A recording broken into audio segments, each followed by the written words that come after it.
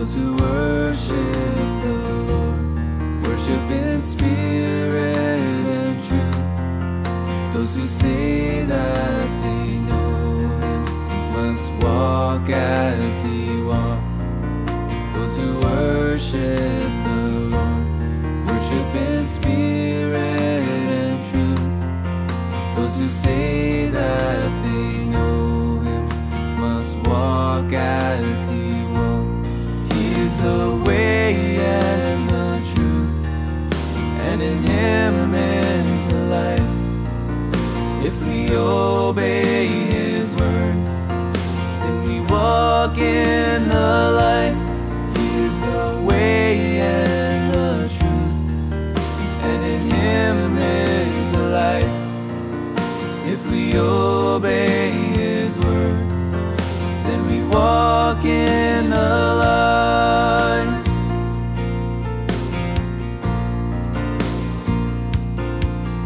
If we say that we know Him, but we don't keep His word, then we walk in the darkness, and the truth's not in us.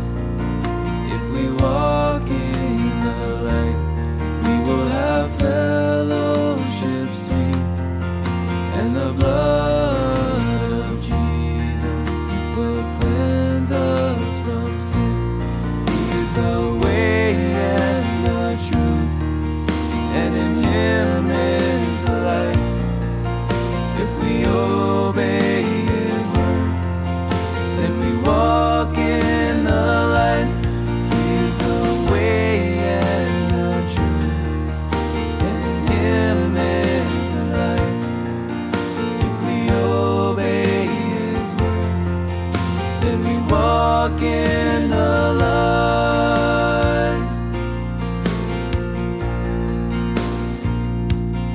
He is the way and the truth, and in Him is the life.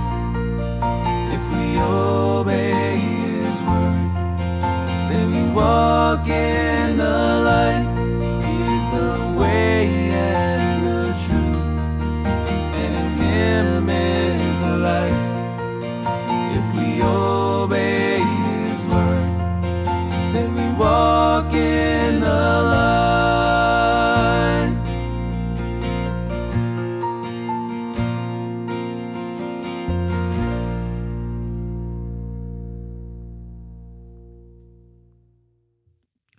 Well, good morning, friends. Good being with you this fine morning. It's a rainy morning. It's a humid morning out there, but we need the rain. My grass in my yard is brown, and we just have not had enough rain to green things up. So I hope that we get some nice few days of some rain just to help kind of help the crops and help the grass and all that type of thing. We are in the book of Ephesians. We're in the 5th chapter. This book is in many ways flying right by. This is a fantastic chapter in so many different ways. We're going to work our way as we're able through it, and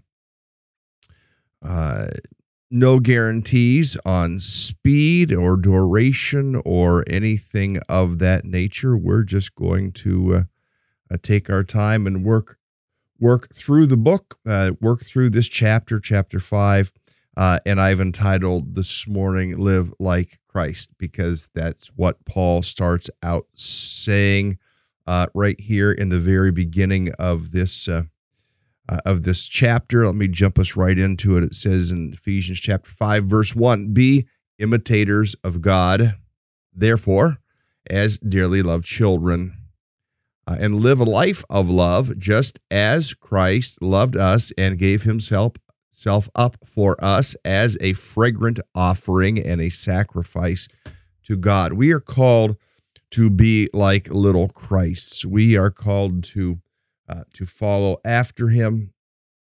We are called to be like him. We are called to be absorbed into him. And in other words, what I mean by that is that our life more and more and more becomes like Christ. in terms of our character, in terms of our priorities, in terms of the things that matter the most to us. So to be imitated, how we treat people, how we consider people, how we look to people, in all those ways that we would be imitators of God in those ways. And he's going to talk this morning about, or in this chapter, what it means to be an imitator of God and what it doesn't mean. I mean, if you're doing something different, then you are not an imitator of God, and that gives reason to ask a question of ourselves and just what we need to do. So I'm looking down through the last little bit of some notes here because I want to just make sure that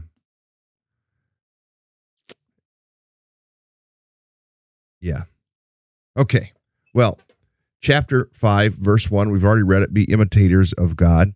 And just to think about what does this mean to live like him, to forgive like him. Back in the end of chapter 4, Paul challenged his readers to forgive as Christ forgave. It says in verse 32, remember, these chapters and verses are a later addition, a man-made addition to what God had given through his word. There weren't chapters, there weren't verses in the original scrolls. And so where it says in verse 32, be kind and compassionate to one another, forgiving each other just as in Christ God forgave you. And then it goes directly into chapter 5, be imitators of God, therefore. I mean, that all would flow together in the way that the original was written. We break things up by chapters and verses, and we're thankful for that because it helps us know how to navigate things. But to be kind, to be compassionate to one another, forgiving each other, just as in Christ God forgave you. This is the call of the Christian life. And there are some Christians who would say, I'm mad at them. I'm going to stay mad at them. And I have the right to be mad at them. They wounded me. Well, the fact is we all wound Christ every day, and sometimes more grotesquely than other times. And yet Christ demonstrates the willingness to grant us forgiveness. And then he does grant us, not only does he have the willingness to grant us forgiveness, but he grants us forgiveness when we repent. He grants us forgiveness when we return to him, when we confess our sins. He is faithful and just to forgive us of our sins. And you might fill in the blank with whatever your most grotesque, most offensive sin might be, and to think that if God can forgive you of that, when you have insulted him, when you have assaulted him in the ways that you do in your sins, or that I do in my sins, the way that we do in our sins, if God, the holy God, the transcendent God, the holy other God, is able to forgive us when we sin against him, then most certainly we as mortals, we as human beings, need to be able to do the same thing. So when we remember all that Christ has done for us, then we would do the same for other people, to be kind, to be compassionate. It says, verse 32, be kind and compassionate to one another, forgiving each other, just as in Christ God forgave you. So, great insight here. Priscilla's sharing. I read that the verses came into being in the 1500s, and I think that is true. It is a later mechanism that was given to help, especially with the printing of the Bible beginning, to help people be able to navigate. Otherwise, we'd say, well, somewhere in Paul's letter to the Ephesians, it says. So we're thankful that someone created this mechanism of chapters and verses, because it does help us to be able to navigate. Verse 32, be kind, compassionate to one another, forgiving each other just as in Christ God forgave you. I mean, how grateful are you for the forgiveness of God in your life? And yet, I have to ask, do you hold something against somebody? I mean, I have to ask myself that question too. Am I wanting to hold something against somebody? And now, some people say, well, you can't just live like it never happened. Well, yes and no.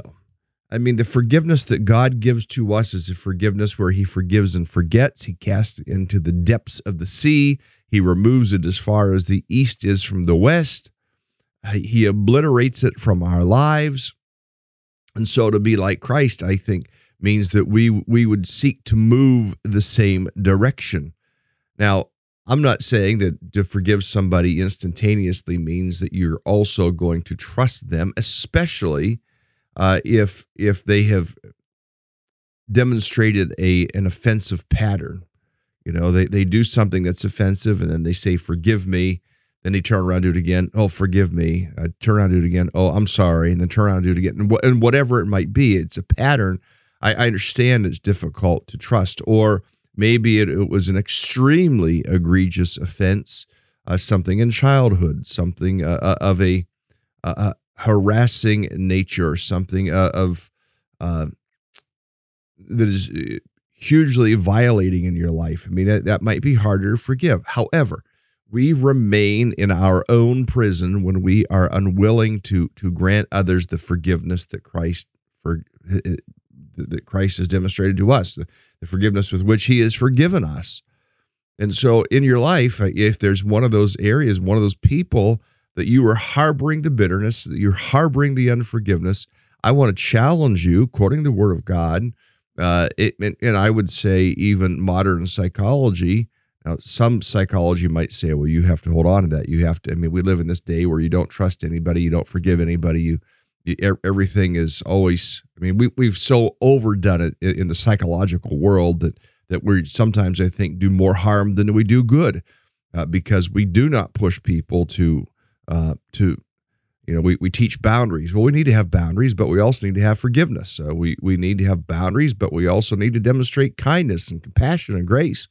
And I think that, some in the modern psychological world would say, well, they harmed you, they wounded you, you just need to move on from them. Well, sometimes I think that is true, but I also think sometimes it allows us to harbor something in our hearts, especially for the believer, especially for the Christian, that keeps us from being like Christ, and we end up being in the prison of our own soul, in our own unforgiveness. So Paul, concluding chapter 4, be kind and compassionate to one another, forgiving each other just as in Christ God forgave you.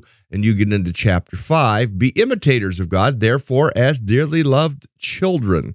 Then he goes on demonstrating, and Christ is the pattern that is given to us. He is the one that we follow. He is the one to whom we look. When you think of what others did to him, like the Roman soldiers, and stripping him of his clothes and placing upon him that crown of thorns and driving those nails through his hands and through his feet.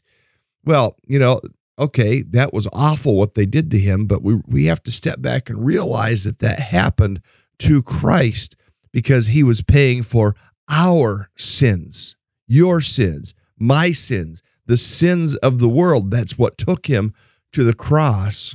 So therefore, to be imitators of God as dearly loved children, to live a life of love just as Christ loved us. How did Christ love us? Christ loved us by offering us an undeserved forgiveness, unmerited grace, unmerited mercy, unmerited kindness, unmerited forgiveness, unmerited inheritance, all the things that we did not merit, that we do not deserve, Christ gives to us. And so we are called to live a life of love and to extend the same thing to other people. That is the call of God in our lives, to do those very things. Live a life of love, just as Christ loved us and gave himself up for us as a fragrant offering and sacrifice to God. To forgive someone else is sacrificial. It isn't saying that, well, you never hurt me. It's, I release you of the guilt of the harm that you did in my life. Sometimes we think, well, to say to somebody, I forgive you, it's like there was no foul, no harm, no foul. But that isn't really the reality. There was harm. There was foul. There was pain. There was offense. But I release you of that offense because Christ has released me of my offenses.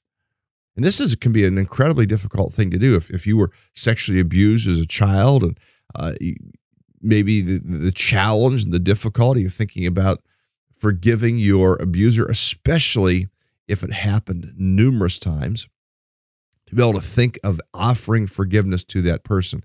If you offer forgiveness, yet you're still mad at them, you really haven't offered forgiveness. If you've offered forgiveness, if you say you've granted forgiveness, but yet you harbor bitterness, you really haven't given forgiveness. When we offer the love of God that flows through our hearts, it will expunge from our hearts the bitterness. It will expunge from our hearts harboring of hatred. It will cleanse us of those things. Not only does forgiveness granted to our offenders grant them cleansing, it also cleanses us. It's kind of like a two-way cleanser in that way. Now, Christ didn't need to be forgiven of anything. He didn't need to be cleansed of harboring ill will toward the world, but we do. And for us to grant honest, true, godly driven, spirit infused forgiveness to someone else will do something in our soul, will do something in our thoughts, will do something in our character, will do something in our ability to grant that person the types of reprieve that God has given to us. If you think of all the guilt, again, that could be in your life, I mean, you and I could be in a place where it's like, wow, we really do deserve hell. But yet Christ offers us mercy, and we must learn how to also grant mercy, grant forgiveness to other people. Notice what it says, the pattern. Christ is the pattern for us that we follow. Be imitators of God, therefore, as dearly loved children, and live a life of love just as Christ loved us and gave himself up for us as a fragrant offering and sacrifice to God. This is called daily discipleship, and this is what it's all about. Daily discipleship is to learn to be imitators of God. When you're a disciple of Christ, when you're fully discipled, then you're fully like the Master. Well, we're not going to be fully discipled until glory, until Christ completes his work in us. Then we will be fully, totally discipled, when we're fully, totally like him, when he takes us up into glory one way or another. Be imitators of God, daily discipleship. We learn to be imitators to live like Christ. I want to take you to one verse.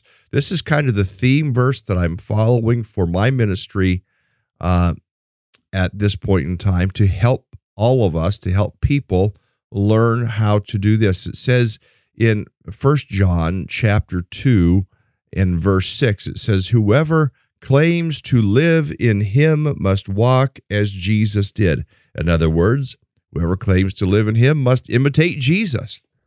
To become more and more like Jesus, that is the call of our lives. Take you to another passage in the book of Galatians,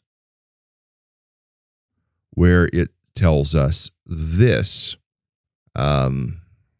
Let me get down to that verse and I will show you. Galatians chapter 2, verse 20. It says, I have been crucified with Christ, and I no longer live, but Christ lives in me. The life I live in my body, I live by faith in the Son of God, who loved me and gave himself for me. I've been crucified with Christ.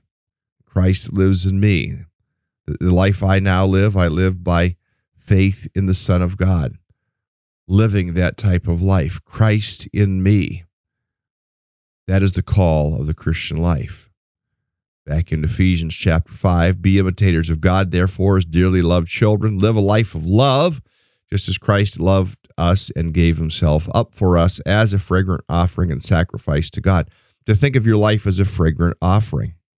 I mean, what type of smell comes off of you? What type of smell comes off of me? Is it the smell of, you smell like a sweaty, you really need to go take a shower type person?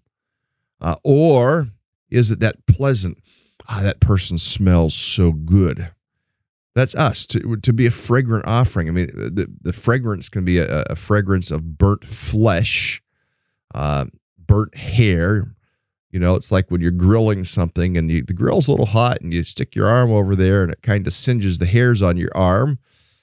The burnt hair smell, not that type of fragrant offering, but the pleasant aroma of the incense from our lives going up to God. You know, he gave himself to be a fragrant offering. He gave himself to be a sacrifice to God. Now we don't have to be a sacrifice as Christ was to die for the sake of someone else, but yet we are called to crawl up on the altar every single day. In fact, it tells us over in the book of Romans, chapter 12 and verse 1, it says, "Therefore I urge you, brothers, in view of God's mercy, to offer your bodies as living sacrifices, holy and pleasing to God. This is your spiritual act of worship," that we offer ourselves up to God, that we would experience just crawling up on the altar. And this is a regular thing that we have to repeat again and again and again to get up on that altar. Christ gave himself as a fragrant offering. We give ourselves as a fragrant offering. Christ sacrificed himself unto death for God, and we sacrifice ourselves, offering ourselves up, saying, "Lord, here's my body, work in me, use me." So Christ is the pattern. Now we get down into verse 3, and now Christ is the pattern of love, if you want to look at it that way. And now we get into verse 3 and 4. Now we see the perversion of love. It says, "Among you there must not be even a hint of sexual immorality or any kind of impurity, of greed, because these are improper for God's holy people. Nor should there be obscenity, foolish talk, coarse joking, which are out of place, but rather there should be thanksgiving." Now, I'm going to stop right there. We'll go down further in kind of the laundry list that Paul gives. Let me take us over to the New Living Translation, verse 3. "Let there be no sexual morality, impurity, or greed among you. Such sins have no place among God's people." Now, some would say, well, I don't struggle with sexual immorality. You know, perhaps there are some of us who do struggle with sexual immorality. And there's all kinds of variations of what sexual immorality can be. The word porneia comes into play here. So, I mean, the sexual morality of pornography, the sexual immorality of sex with somebody other than your husband, man, wife, woman. Let there be no sexual immorality. And you know, the reality is that some Christians struggle with their sexuality. And part of the problem that we see sometimes in the modern day, especially in the church, is that we think, well, just sex is bad. No, sex is a gift from God, given for marriage, given for the mutual edification of one another in marriage. It's when it goes outside of that bound that now we have a problem. It's when we have sex with somebody who's not our spouse. That's when we have the problem. It's when we're all the time thinking about somebody else. That's when we have the problem. Let there be no sexual morality, impurity. So now there's sexual morality, but then it goes into impurity. There's all kinds of varying impurities that we can have in our life. Then it talks about greed. We want what somebody else has. We covet what somebody else has. It says, no, such sins have no place among God's people. Obscene stories, foolish talk, coarse jokes. These are not for you. Instead, let there be thankfulness that rolls off your tongue. Let me put us into the Message paraphrase. Verse 3 says, "Don't let love turn into lust, setting off a downhill slide into sexual promiscuity, filthy practices, or bullying greed." And then he says this, though some tongues just love the taste of gossip. Christians have better uses for language than that. Don't talk dirty or silly. That kind of talk doesn't fit our style. Thanksgiving should be our dialect. To learn how to be thankful, and there are some among us, perhaps, that would be bent toward gossip. Now, we would say, no, not really, but yet when you look at a verse like this, all of a sudden there is a sense of some conviction that falls upon you because you know, well, really, that is an area where you struggle, where you do gossip about other people. And what is gossip? Well, gossip is not just sharing prayer requests. And sometimes we'll share prayer requests, but really what we're wanting to do is spread some gossip about somebody. That does happen at times. Yes, it does. So gossip can be a problem. Other language can be a problem. The flirtatiousness can be a problem. And it's something that, you know, we need to guard against. I need to guard against it. I'm a friendly person by nature, but I have to say, I realize and I confess that sometimes that might slip into, not with any goal or intent of some outcome, but, you know, maybe just, well, I need to take a step back because what I'm saying or what I'm doing might be construed as being flirtatious. Christians, it says Christians have better uses for their language than that. Dirty talk, silly talk shouldn't be a part of us. Learning to glorify God, learning to praise God. So these things, these things are the perversion of love. When we say to somebody, and I really appreciate how Peterson puts it here in the Message, verse 5, don't allow love to turn into lust. Where we do that, we have to ask the Lord's help. We have to ask the Lord's forgiveness. We have to ask the Lord to help us to set our hearts and our thoughts and our relationships aright. Because then it sets off a downhill slide into sexual promiscuity. And that can be sexual promiscuity that never plays its way out, but certainly plays its way in our minds. And we shouldn't go there. We need to allow the good things to fill our minds. Let me show you another verse from the book of Philippians, chapter 4, down at verse 8. It says this. In fact, let me put us into the NIV down here. Finally, brothers, whatever is true, whatever is noble, whatever is right, whatever is pure, whatever is lovely, whatever is admirable, if anything is excellent or praiseworthy, think about such things. That's just what we need to do. Think about such things. Whatever is admirable, whatever is excellent, whatever is praiseworthy, noble, right. See, this verse doesn't tell us what not to be thinking about. It tells us what to be thinking about. And so often, when we get all wrapped up in what we shouldn't do, we don't do what we ought to do. So, Christian, to be wrapped up in the things that God wants you to do in your life, giving your thoughts to the thoughts that God wants you to give yourself to. So, verses 1 and 2, Ephesians 5, Jesus is the pattern. Verses 3 and 4, we see the perversion of love. And then we get into verse 5. And first, verse 5 now speaks about the punishment for this type of sin. Look at verse 5, and this is rather sobering to read. For of this you can be sure, no immoral, impure, or greedy person, such a man is an idolater, has any inheritance in the kingdom of Christ and of God. Now you say, wait a minute, that makes it sound like we lose our salvation. Well, it's not necessarily talking that we lose our salvation. What it may be implying is that maybe we haven't actually had that salvation.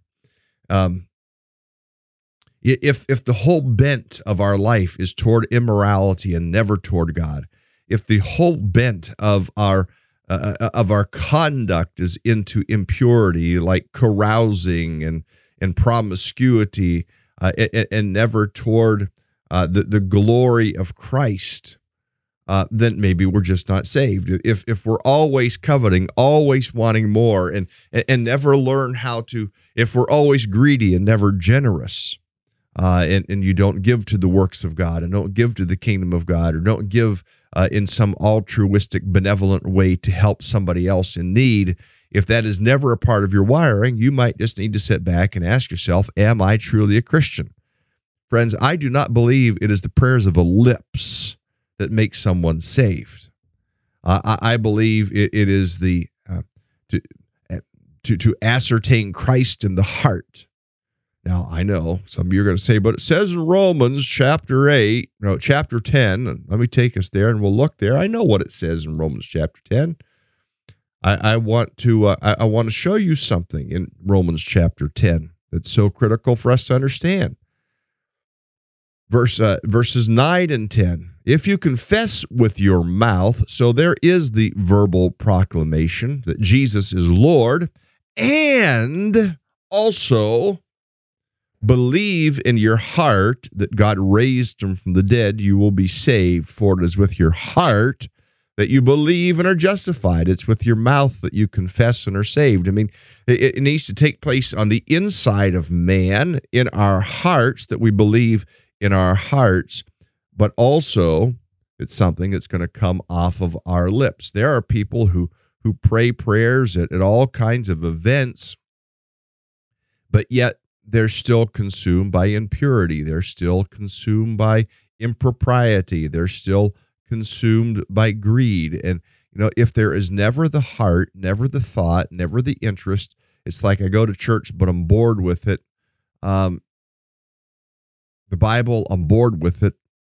God talk, I'm not so interested in that. Just so I get to go to heaven someday, friend, you're not going to get to heaven. I'm sorry. Because the marks of the believer are that you turn from these things. The marks of the believer are that there is a heart for God. The marks of the believer is that Christ is transforming your life when there is genuine conversion. And I know that's very strong words that I say, and I don't think we fall into salvation and out of salvation willy-nilly like some theological positions would espouse. But what I do think is that if there's not this evidence, if the pattern of our lives is opposite of the pattern of Christ's life, if there is, as it says in verse 5, if there is all kinds of immorality, if there is all kinds of impurity, if there is all kinds of greed, if there is all kinds of idolatry, then why should we think that we're going to have any inheritance in the kingdom of God and of Christ? So I encourage you to think about where you stand in relationship to Christ in that way. The fact that many of you listen every single day and have been doing so now for 2 years and 4 months, that says something. To get out of bed at 6 o'clock, I'm going to have to be getting out of bed a little bit earlier. I think I'll talk to you more about that some other time, but you get up early to be able to spend this time. That indicates that you're hungry for God. So you're probably good, but it's the people who say, I would never make time to I wouldn't waste my time with that. They never open their Bibles. Church is something that maybe they get to a time or two a year. Friend, I think we need to pray for that person. I think we need to pray for people who do not show that hunger. Let's not be lulled into some false sense of security. I believe that security for the believer is very secure. I believe that nothing can cause our inheritance to spoil or perish or fade. I believe that the seal of the Spirit is permanent. It's indelible if we have it. Question is, you need to make sure that you have it. So verse 5 we show people who turn from the pattern, and it shows the punishment in verse 5. These people have no inheritance in the kingdom of Christ and of God. In verse 6, let no one deceive you with empty words, for because of such things, the things we just read about, the immoral nature, the impure nature, the greed, because of such things, God's wrath is coming on those who are disobedient. Now, the word coming is talking about it's going to come yet in the future.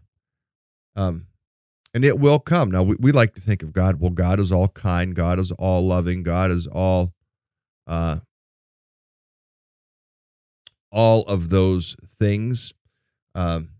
Let no one deceive you with empty words, for because of such things God's wrath comes on those who are disobedient. God's wrath will come. So let no one deceive you. Some will have empty words. Some will say empty things. They'll say it doesn't matter if you're immoral. They'll say your sexuality doesn't matter. They'll say that, you can go out and carouse and all you want, and it doesn't matter. Friends, it does matter. It really, really does. No immoral, impure, or greedy person, such a man as an idolater, has any inheritance in the kingdom of Christ and of God.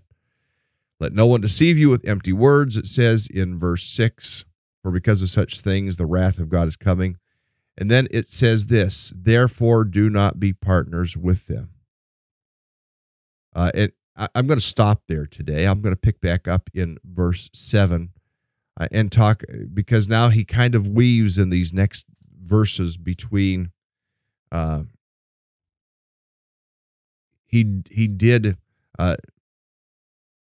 he's weaving back and forth between the believer and the non-believer, what the believer is to be like and not to be like the unbeliever. I'm going to pick those verses back up for us tomorrow morning when we get into the broadcast, picking back up at verse 7. We're to be imitators of Christ. We're to live like Christ. We're to demonstrate Christ to the world around us. That's our calling. That's our goal. That's when Christ is bursting with life within us, that is exactly what happens. Well, I'm going to stop there for today, and I'm going to let you get into your day and to engage with God. I pray that you and I will be imitators, and I make that my prayer. Lord, help us today to live as imitators of Christ. Help us to live in such proximity with you that others can't help but see Christ in us. Lord, be glorified in our lives today is our prayer. In Jesus' name, amen. Well, friends, that's a wrap for today. I will see you again tomorrow. Have a good day, everyone.